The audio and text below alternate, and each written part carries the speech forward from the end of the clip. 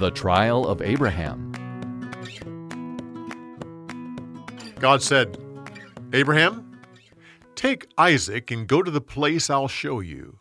There you're to sacrifice him as a burnt offering." So the next morning, Abraham started his journey. 3 days later, he saw the place God had selected.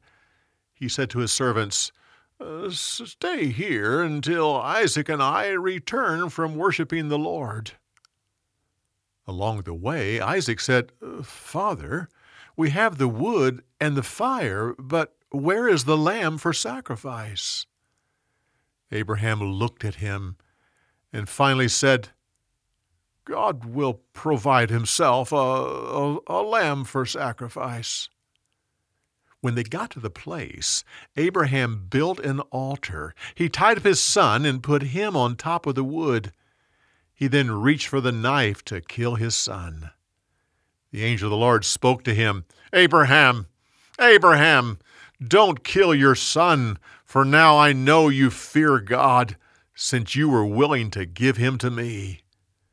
Then Abraham saw a ram nearby with his horns caught in a bush.